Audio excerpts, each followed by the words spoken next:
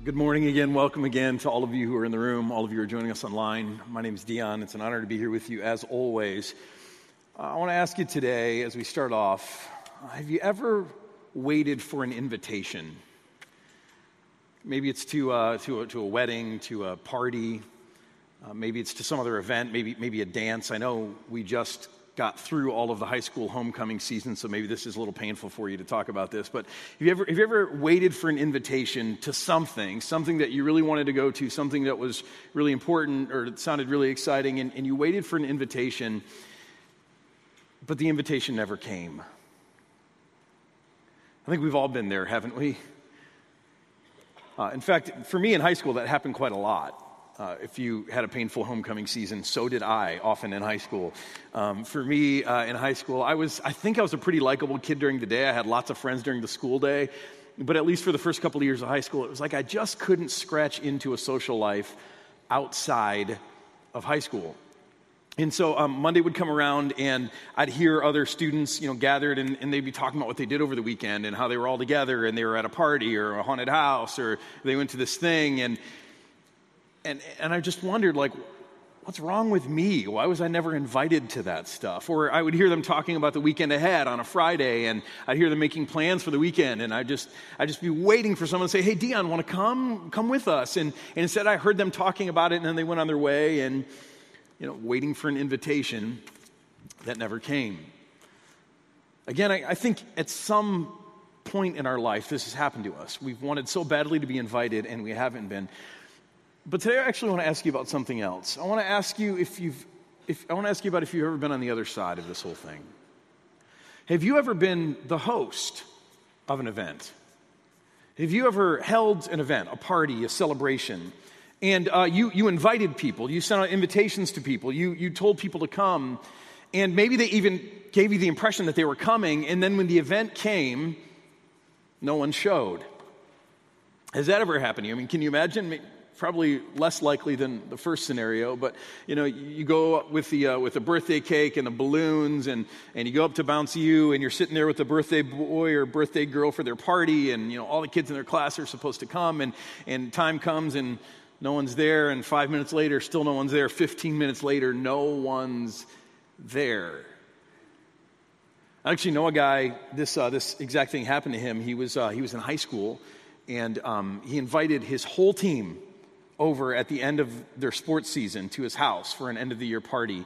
Invited every member of his team, and the event came, the day came, and he's sitting at his house, and no one came. Actually, that's not true. One person came, which makes it even worse because it wasn't a miscommunication. He didn't tell people the wrong day on the invitation. One person came, and it wasn't even a member of the team. It was the manager of the team who came. If you're sitting there at a party you prepared and people led you to believe that they were coming and no one shows, and you're watching the minutes tick by, what's going on in your mind? Some of us are plotting revenge at this point, right? Stephen King, Carrie, some of that kind of stuff, right? Maybe you're just feeling anger. Maybe some of you are just a little more honest with your emotions and you're just letting yourself feel the hurt in that moment. The reason I bring this up is because today we're going to talk about a parable from Jesus that is this exact scenario. We're going to go to Luke chapter 14 today, and in Luke chapter 14, Jesus tells a parable, which is just a story that he makes up that has some deeper principle or meaning or understanding behind it. And Jesus tells a parable about a guy who throws a banquet. And we'll get into it in just a minute. But the thing that you need to know about this is Jesus tells this parable about a guy who throws a banquet while he is sitting at a banquet.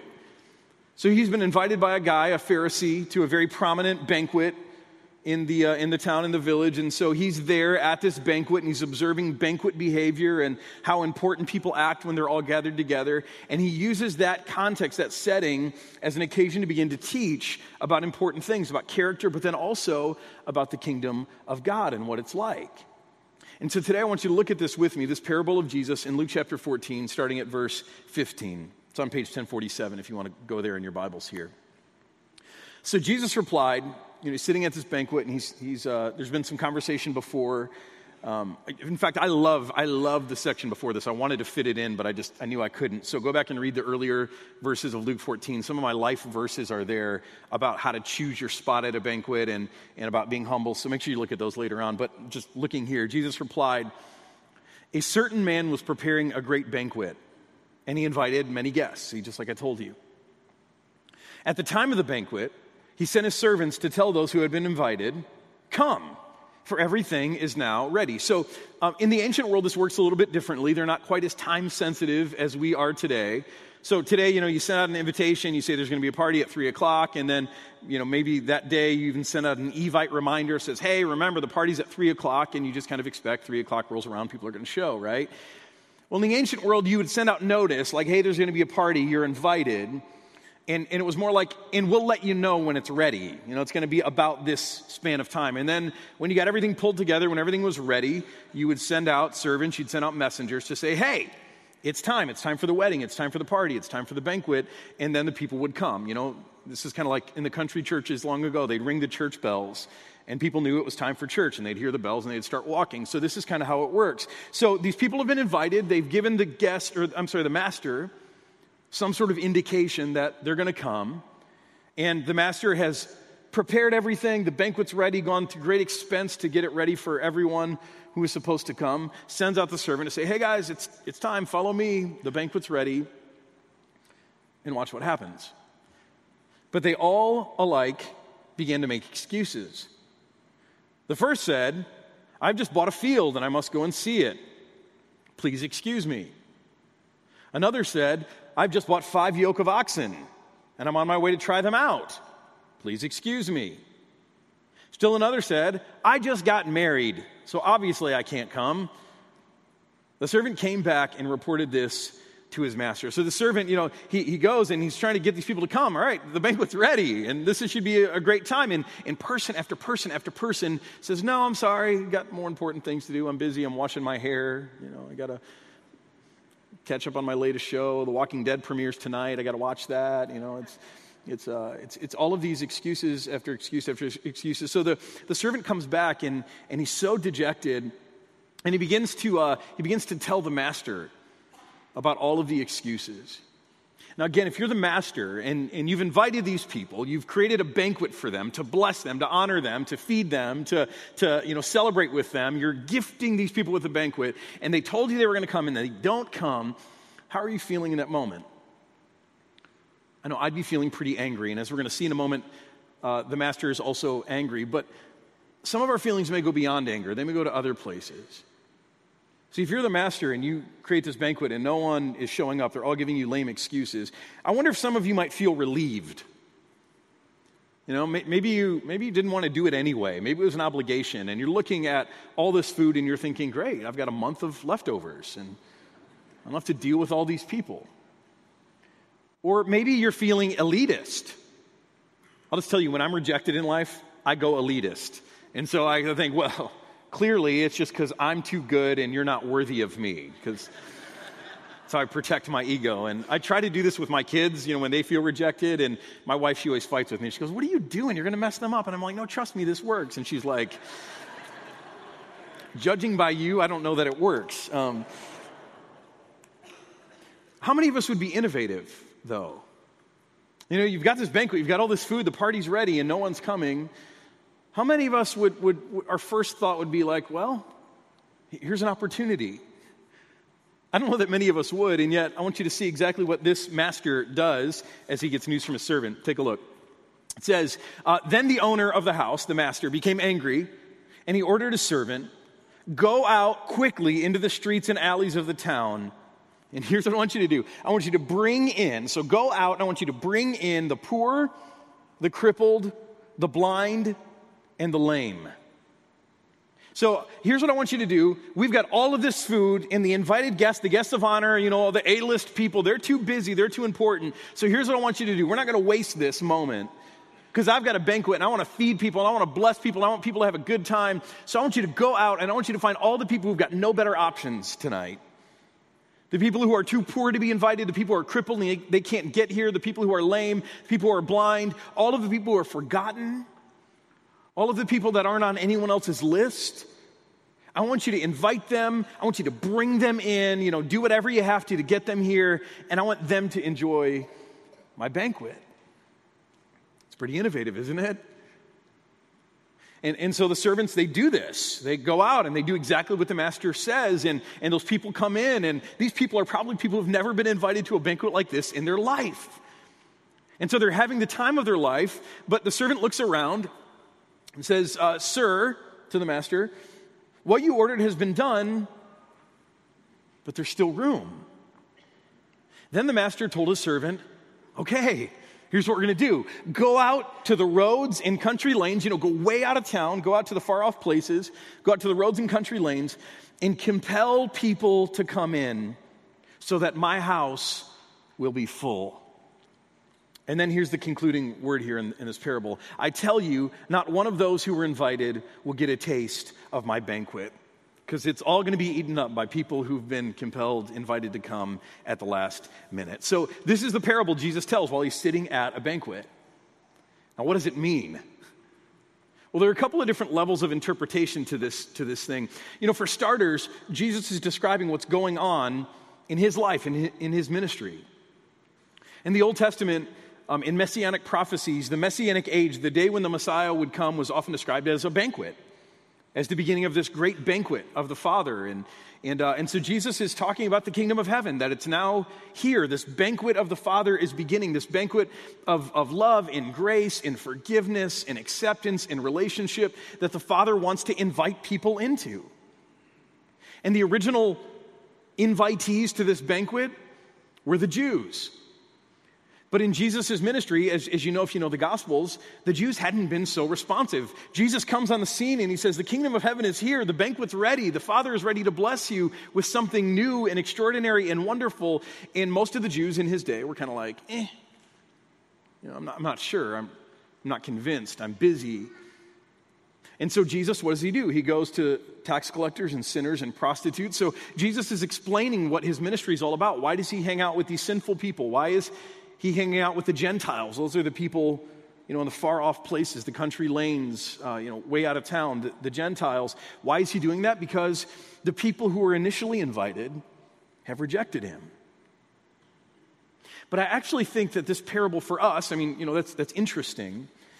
But I think more simply, at the heart of this parable, there's a truth that I really want us to hold on to. And I think the point of this parable is to describe in great detail the heart of the host. It's to help us understand the heart of the master, the heart of our Father in heaven. That he has a heart to bless people. And when it's time for him to bless people, when he wants to give people good things and the house is empty, he doesn't fret too much about it, but instead he does something else. He pursues people. See, I think that's what this parable is ultimately about. It's a picture of the Father in heaven and what he's like, what he does. Even when he's being rejected by people, he pursues people. And I think this is so important for us to understand. If you don't remember anything about the parable, if you look at it later and you're like, I can't figure out what it means, I can't remember what it means, just remember this, that it's about the Father who pursues people, because this is what makes our God so different from all of those other so-called gods of other world religions. In every other world religion, their picture of God or the gods, it's not this. Instead, the gods, they stand a long way off, a far way off, and they expect people to pursue them, right? And in other religions, it's your burden to make yourself worthy, to make yourself clean, to make yourself holy, to make yourself good enough to be on the A-list, to get an invite, to come into the presence of those gods, to receive their favor and blessing. In every other world religion, this is how it works. People pursue the gods, and you're never sure whether you've done well enough to be in their presence. You're never sure. But what makes our God so different, the true God so different, is that he's not a God who stands a long way off and waits for people to prove themselves worthy. He doesn't just let into his banquet those who are pursuing him. Instead, he's a God who pursues people. He goes out into the streets and into the alleys, and he finds people who don't even know there's a banquet going on, and he compels them to come. See, in the very next chapter, Luke, the writer of all this, the one who recorded all of these things of Jesus and arranged them in his gospel, he so badly wants you to understand this about the Father that he very deliberately arranged these narratives so that they would fit together. And so in the very next chapter, in Luke chapter 15, Luke goes on and he makes this point again, and he tells three stories, three parables again, or he records the stories of Jesus, I should say, where Jesus tells three stories. And right in a row, Jesus talks about who the Father is, and he describes him like a shepherd who lost one of his sheep. And then he talks about a woman who lost a valuable coin in her house. And then in the third story, three in a row, hat trick here, he describes a father, do you know, a father who lost his... You know the story of the prodigal son? See, Jesus wants you to understand this. Luke wants you to understand this, that our Father is a Father who pursues people. And so here in this parable, we see a father a master who goes out and he invites people to come. And he says, come, I will make you worthy. I want you to come. I want you to receive my blessing and my favor in relationship with me and forgiveness. In Luke chapter 15, in each one of those parables where someone lost something, they launch an all-out search to go and find it. So the shepherd leaves behind 99 sheep, and he goes out into the open country, and he finds that one lost sheep, and he brings it home. And the woman, she sweeps her whole house until she finds that one coin, and when she finds it, she celebrates. And in the story of the prodigal son, the father, when he sees his son who has just dishonored him and made a mess of his life and squandered his inheritance, when he sees his son coming a long way off, do you remember what he does? He says, no, that's not what he does, right? When he sees his son coming a long way off, he runs to him and he throws his arms around him. You get the message? The message is our God is a God who pursues people. And I just got to ask you, isn't this your story? I don't even know your story, but I'm pretty sure this is your story on some level, somehow. This is your story. Can anyone sitting here today say, hey, the reason I'm here, the reason I'm in a relationship with God, the reason I'm living under his blessing is because I've been faithful, I've done everything right, I've never taken a wayward step to the right or to the left, I've pursued God more than anything else in my entire life? Who can say that? Isn't your story more this, that God is a God who's pursued you? I'll tell you, that's my story. I long to be faithful. I try to be faithful. And yet I'm not so often. But here's what I know, that throughout my life, in those moments where I've just been done with God, when I've given up on him, he's never given up on me. And when I've been wayward and I've not been pursuing him, he's been pursuing me, inviting me into something better, inviting me into relationship, inviting me into his presence, inviting me into this incredible banquet of blessing that comes when you live in a relationship with him. See, that's my story. It's not about me pursuing God. It's about a father who keeps pursuing me. And I think that's your story too. And so I think the big point of the parable is this, at least for us today. If this is who the Father is at his core, that he's a God who pursues people, then isn't this who we must be as a church? But now if you look around at the American church, and we've talked about this a lot lately, just even Steve Howard talked about it last weekend again, there's no question that the banquet hall is looking pretty empty. So 4,000 churches close their doors every year. 80% of churches in America are either stagnating or declining. Nearly a quarter of adults in the U.S., 23%, nearly a quarter of adults in the U.S. claim no religious affiliation at all. They're just kind of saying, nope, I don't connect with anything, not even in name. See, if we pay attention to what's going on around us, the Father has set this incredible banquet for people. Again, this banquet of life and forgiveness and wholeness and blessing and purpose, and he offers it freely. It's ready. It's here for the taking. But the banquet hall's looking pretty empty. And so what are we going to do about that? What are we going to do? Are we going to say, hey, good, more for me? Are we going to become angry and bitter and, just start railing against the culture and be angry at the culture and say, well, we're the faithful ones, we're the frozen chosen, it's not our fault, we're the good ones, we're the worthy ones, and everyone else just must be unworthy? Are we going to become hurt or bitter or angry, or are we going to do what the Father does? Are we going to pursue people? See, over the next 2 years, as a part of this initiative called Next, our intention as a church is to pursue people like never before. Because as the banquet hall's looking empty in America, we're not going to get bitter. We're not going to bow to anger or anything else, elitism, anything else. Instead, we're going to be just like the Father in this parable, and we're going to pursue people. And we're going to do it with an intensity and with methods that we've never used before, because we believe the Father wants his banquet hall as full as possible.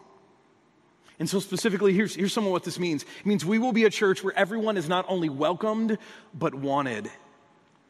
See, most churches in America, you know what they do? They say, hey, we're here. If you need us, come on in. You see our steeple, you see our sign. And if you want us, you know where to find us. We'll be right here waiting. And if you come in, we might even welcome you. And we might shake your hand and say good morning, and we might allow you to come in and join us. But I think too few churches in America, too few Christians in America take on this attitude that we don't want just to be a place where people feel welcomed, everyone feels welcomed, but where they feel wanted. I'm talking about everyone. I'm talking about people who are on the B list or the C list, people who don't have their lives all together and are presentable in ways that we might think are presentable. We want to be a church where everyone is not only welcome, but they're wanted. Why? Because that's who the Father is. He wants them there. And so that means for us over the next 2 years that we are going to be very deliberate about what we're doing in our ministry programming. And we're going to do even more of going into the streets and the alleys, compelling people to come. That means our work through care ministries and addressing the needs of hurting people in our community, through Christ in Action, where we've got this incredible ministry called Christ in Action, where people in West County who are in financial need, and just imagine living in this community of affluence, and some of you are living it very quietly. You're living in this community of affluence, and yet you can't pay your bills. Do you know how alienating that must feel? How shame-filled your existence is? And we want those people to know that the Father has something for them, that they're not just welcomed here, but they're wanted. And so through Christ in Action, we help meet their needs, and we're going to do that even more. We're hiring a social worker to help us do case management for people, realizing that there's lots of different things that are going on in people's lives that need to be addressed in order to give them wholeness. Again, not just being welcomed or tolerated, but being wanted. Our special needs ministry and children's ministry, you heard about it a couple of weeks ago, if you were here at the Inspired service. We've got families with kids with special needs, and in most churches, they might be tolerated. In many churches, they won't if their kids make noise or can't handle the service. But here we're going to say, you know what? We're not just going to put up with you. We want you here.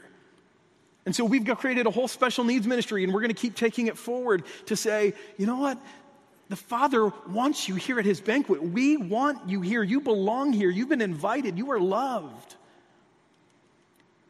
Just recently, we've hired a community engagement director, David Jameson. Again, because we're not going to be a church who just says, hey, we're here. If you need us, you know where to find us. But we want to formally, David's our ambassador to businesses and organizations in the community to say, we want you here. We want you to know about the love of the Father and all of the good things that he means for you to have. So we are going to be a church through our hospitality, through our programming, through our worship, through everything that we do, where people understand that they're not just welcomed, but that they are wanted. Secondly, we will use every means and innovation at our disposal to pursue people. See, I love this. The Father in the parable is so innovative. No one comes to the banquet and he goes, okay, I got a banquet, so what can we do?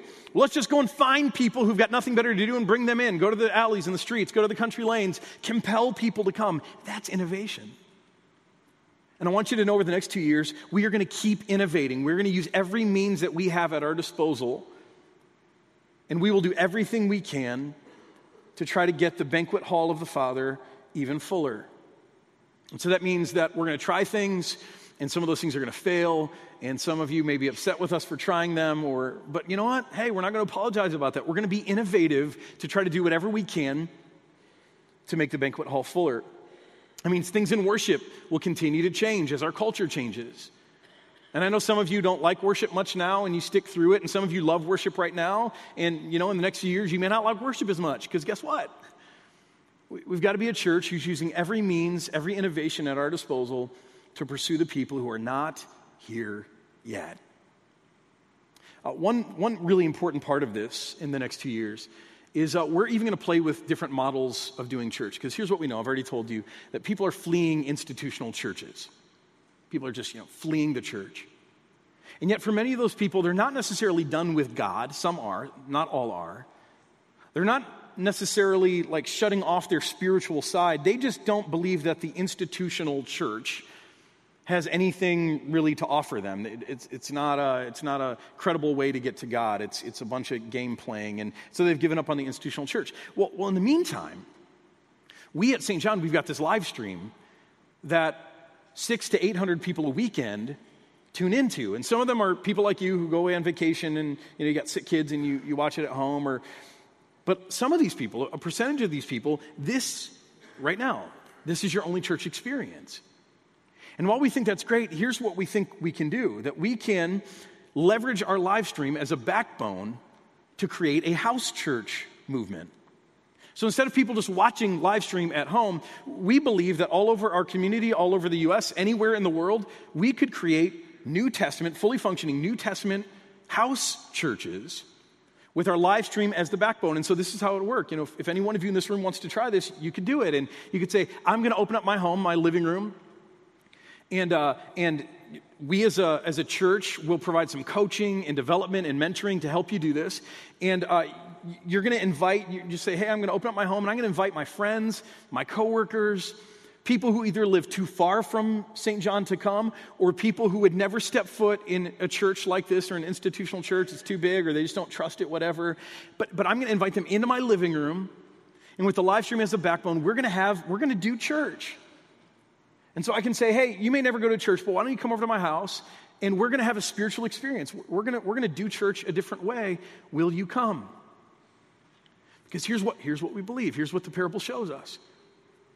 That if people aren't willing to come here, if they don't know that this is a place of life and hope, if they think it's just, the games that so many other churches play, then we'll take the church to them. We'll bring it to the house next door to them. We'll bring it to their brother-in-law's house. We'll bring it to their coworker's house.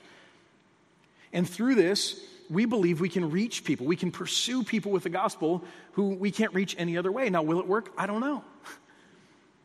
But we're going to try it, because we will use every means and innovation at our disposal to pursue people. Thirdly, we will keep pushing to be people who courageously invest and invite. Now, if these words, courageously invest and invite, sound familiar to you, that's because we prayed them as a congregation about 15, 16 months ago, right when I stepped into my new role. We had 40 days where we prayed, and this is one of the things that we prayed for the courage to invest and invite. And over the next 2 years, we're going to keep investing in you so that you can keep investing in others, and ultimately then invite them to come either here to St. John or to find some other way to come into the banquet that the Father has placed before us.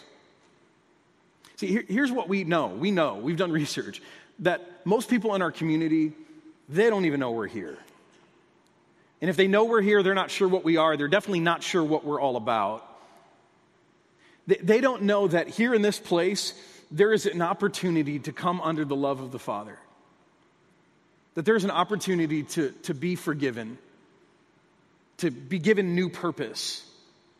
They don't know that there's an opportunity to find connection with people and with God Himself, to find hope and healing, to find wholeness. They don't know. The only way they find out, and you've heard the Inspired service, people find out, the only way they find out is through you. So many people have been burned by the church, they've been manipulated. Other people have been bored by the church, they've been condescended to, and they've heard people talk about stuff that doesn't have anything to do with real life, and they've given up. But through you, they start to find out that there's something going on. Like the servants in the parable, you're going out to places and you're saying, hey, why don't you come to my church? And people are coming, and guess what? They're discovering that the Father has great things for them, that there's blessing here, and they're receiving that. So over the next 2 years, we're going to keep pouring into you. We're going to keep investing in you. We're going to keep pushing you to invest in others, to live the 6, to be someone to another person, 2 parts of our life journey model, 1:15:6. And then we're going to encourage you to invite them, to let them know that the Father has set a great banquet, and it's ready, and it's free, and it's for them, and He wants them there. And it doesn't matter what their past is. It doesn't matter if they can see themselves belonging here. It doesn't matter. The Father Himself wants them there, and we are going to invest in you. We're going to encourage you to compel them to come under the love of God, whether it be here or somewhere else. See, most churches right now in America are wringing their hands about what's going on in the culture. Or they're getting elitist, or they're getting angry, or they're getting bitter, or they're just, let's just circle the wagons and close our ranks and withstand any attack from the outside. That's not what's in the heart of the Father. And we're not going to be that kind of church. We will not bow to bitterness or hopelessness. We will not turn to selfishness. We will not turn inward. Instead, we're going to model the heart of the Father over the next 2 years in so many different ways. I just gave you a highlight, but that's part of what Next is about. We are going to pursue people with an intensity and with methods that we have never tried before, so that the banquet hall might become even more full. But this has to be personal. This can't just be me talking about this and talking about what our leadership is going to do. This has to be personal. And so that's why, as a part of Next, if you look at the phrases underneath, there's 3 phrases: lean in, step up, break out. That's why we're just saying every person here, every person online who calls St. John home, we are challenging you to lean into this. This has to be your heartbeat too. Because when we lean in together, when we step up and sacrifice together, then we will break out together, and we will see the banquet hall get fuller and fuller and fuller, and God will be glorified, and people will find wholeness, and it's going to be incredible. But it's got to be each and every one of us doing this. And so today, here's what I want to give you as we close. I want to give you something to help you lean in, okay? So if you've got a smartphone right now, go ahead and take it out. If you keep a paper calendar, that's kind of how you keep reminders in your life, you can take that out. If you don't have anything on you, you can take that back of the handout that you got when you came in. At the back section, there's like a section for notes. You can take that out, grab a pen. Because here's what I want you to do. I want you to create a reminder this week. A reminder to lean in. A reminder to pray specifically. And I've got a list here of things that I want you to pray about. And again, if you've got a smartphone, right now, snap a picture of it up here or right here. Snap a picture of this list. Otherwise, quickly just take some notes. 3 petitions that I want you to pray about. Again, if this is just me doing this, if this is just our leadership doing this, then the Father's heart to see His banquet full will not be honored. It's got to be all of us, 100% of us, leaning into this, asking God for this, doing our part to do this, okay? And these are the 3 things I want you to pray about. First, I want you to pray for others. So you know people in your life, just like I do, who either don't know that there is a banquet going on, that the Father has this banquet of blessing that they are wanted at. Their presence is desired there. They just don't know. Or you know people like I do who are resisting their invitation. So the first petition, sometime this week, again, you pick the time. It may be 7 a.m. on a Monday. It may be Wednesday night at 10 o'clock. Create a reminder and commit to praying these things. So we're going to pray for others who don't know they're invited, who don't know that this church even exists, who think they know about God and what His heart is like, but they're so wrong. We're going to pray for them, that they don't know that they're invited, for those who don't know they're invited, rather, or those who are resisting their invitation. Second, we're going to pray for our church, that we might have the wisdom, the innovation, and the resources to pursue people like never before. We're going to have to try new things. And I told you about a major one, our house church thing. We're going to have to try that. We need wisdom, and we need innovation, and we need the resources to try this stuff out. And again, we won't succeed all the time, but still, we want the wisdom of God guiding us along the way. So you're going to pray for others, you're going to pray for our church, and you're going to pray for yourself. And specifically for yourself, it's that simple prayer that we prayed 15, 16 months ago, that you will have the courage to invest and invite. That you'll be like those servants in the parable who are going out on behalf of the master. And you're pouring into people. You're living to 6. You're being someone. You're sharing life with people. You're taking a break from your own life and the things that matter to you to enter into the life of another. You're investing in them, and then you're inviting them to say, hey, there's even more than this. There's a Father in heaven who wants to give you great things. So again, snap a picture of this, write these down, and commit to praying about these things this week. Because if we're not all leaning in together, if we're not willing to do this, if you're sitting here today and this is your church home and you're not willing to do even this, then what are you doing here?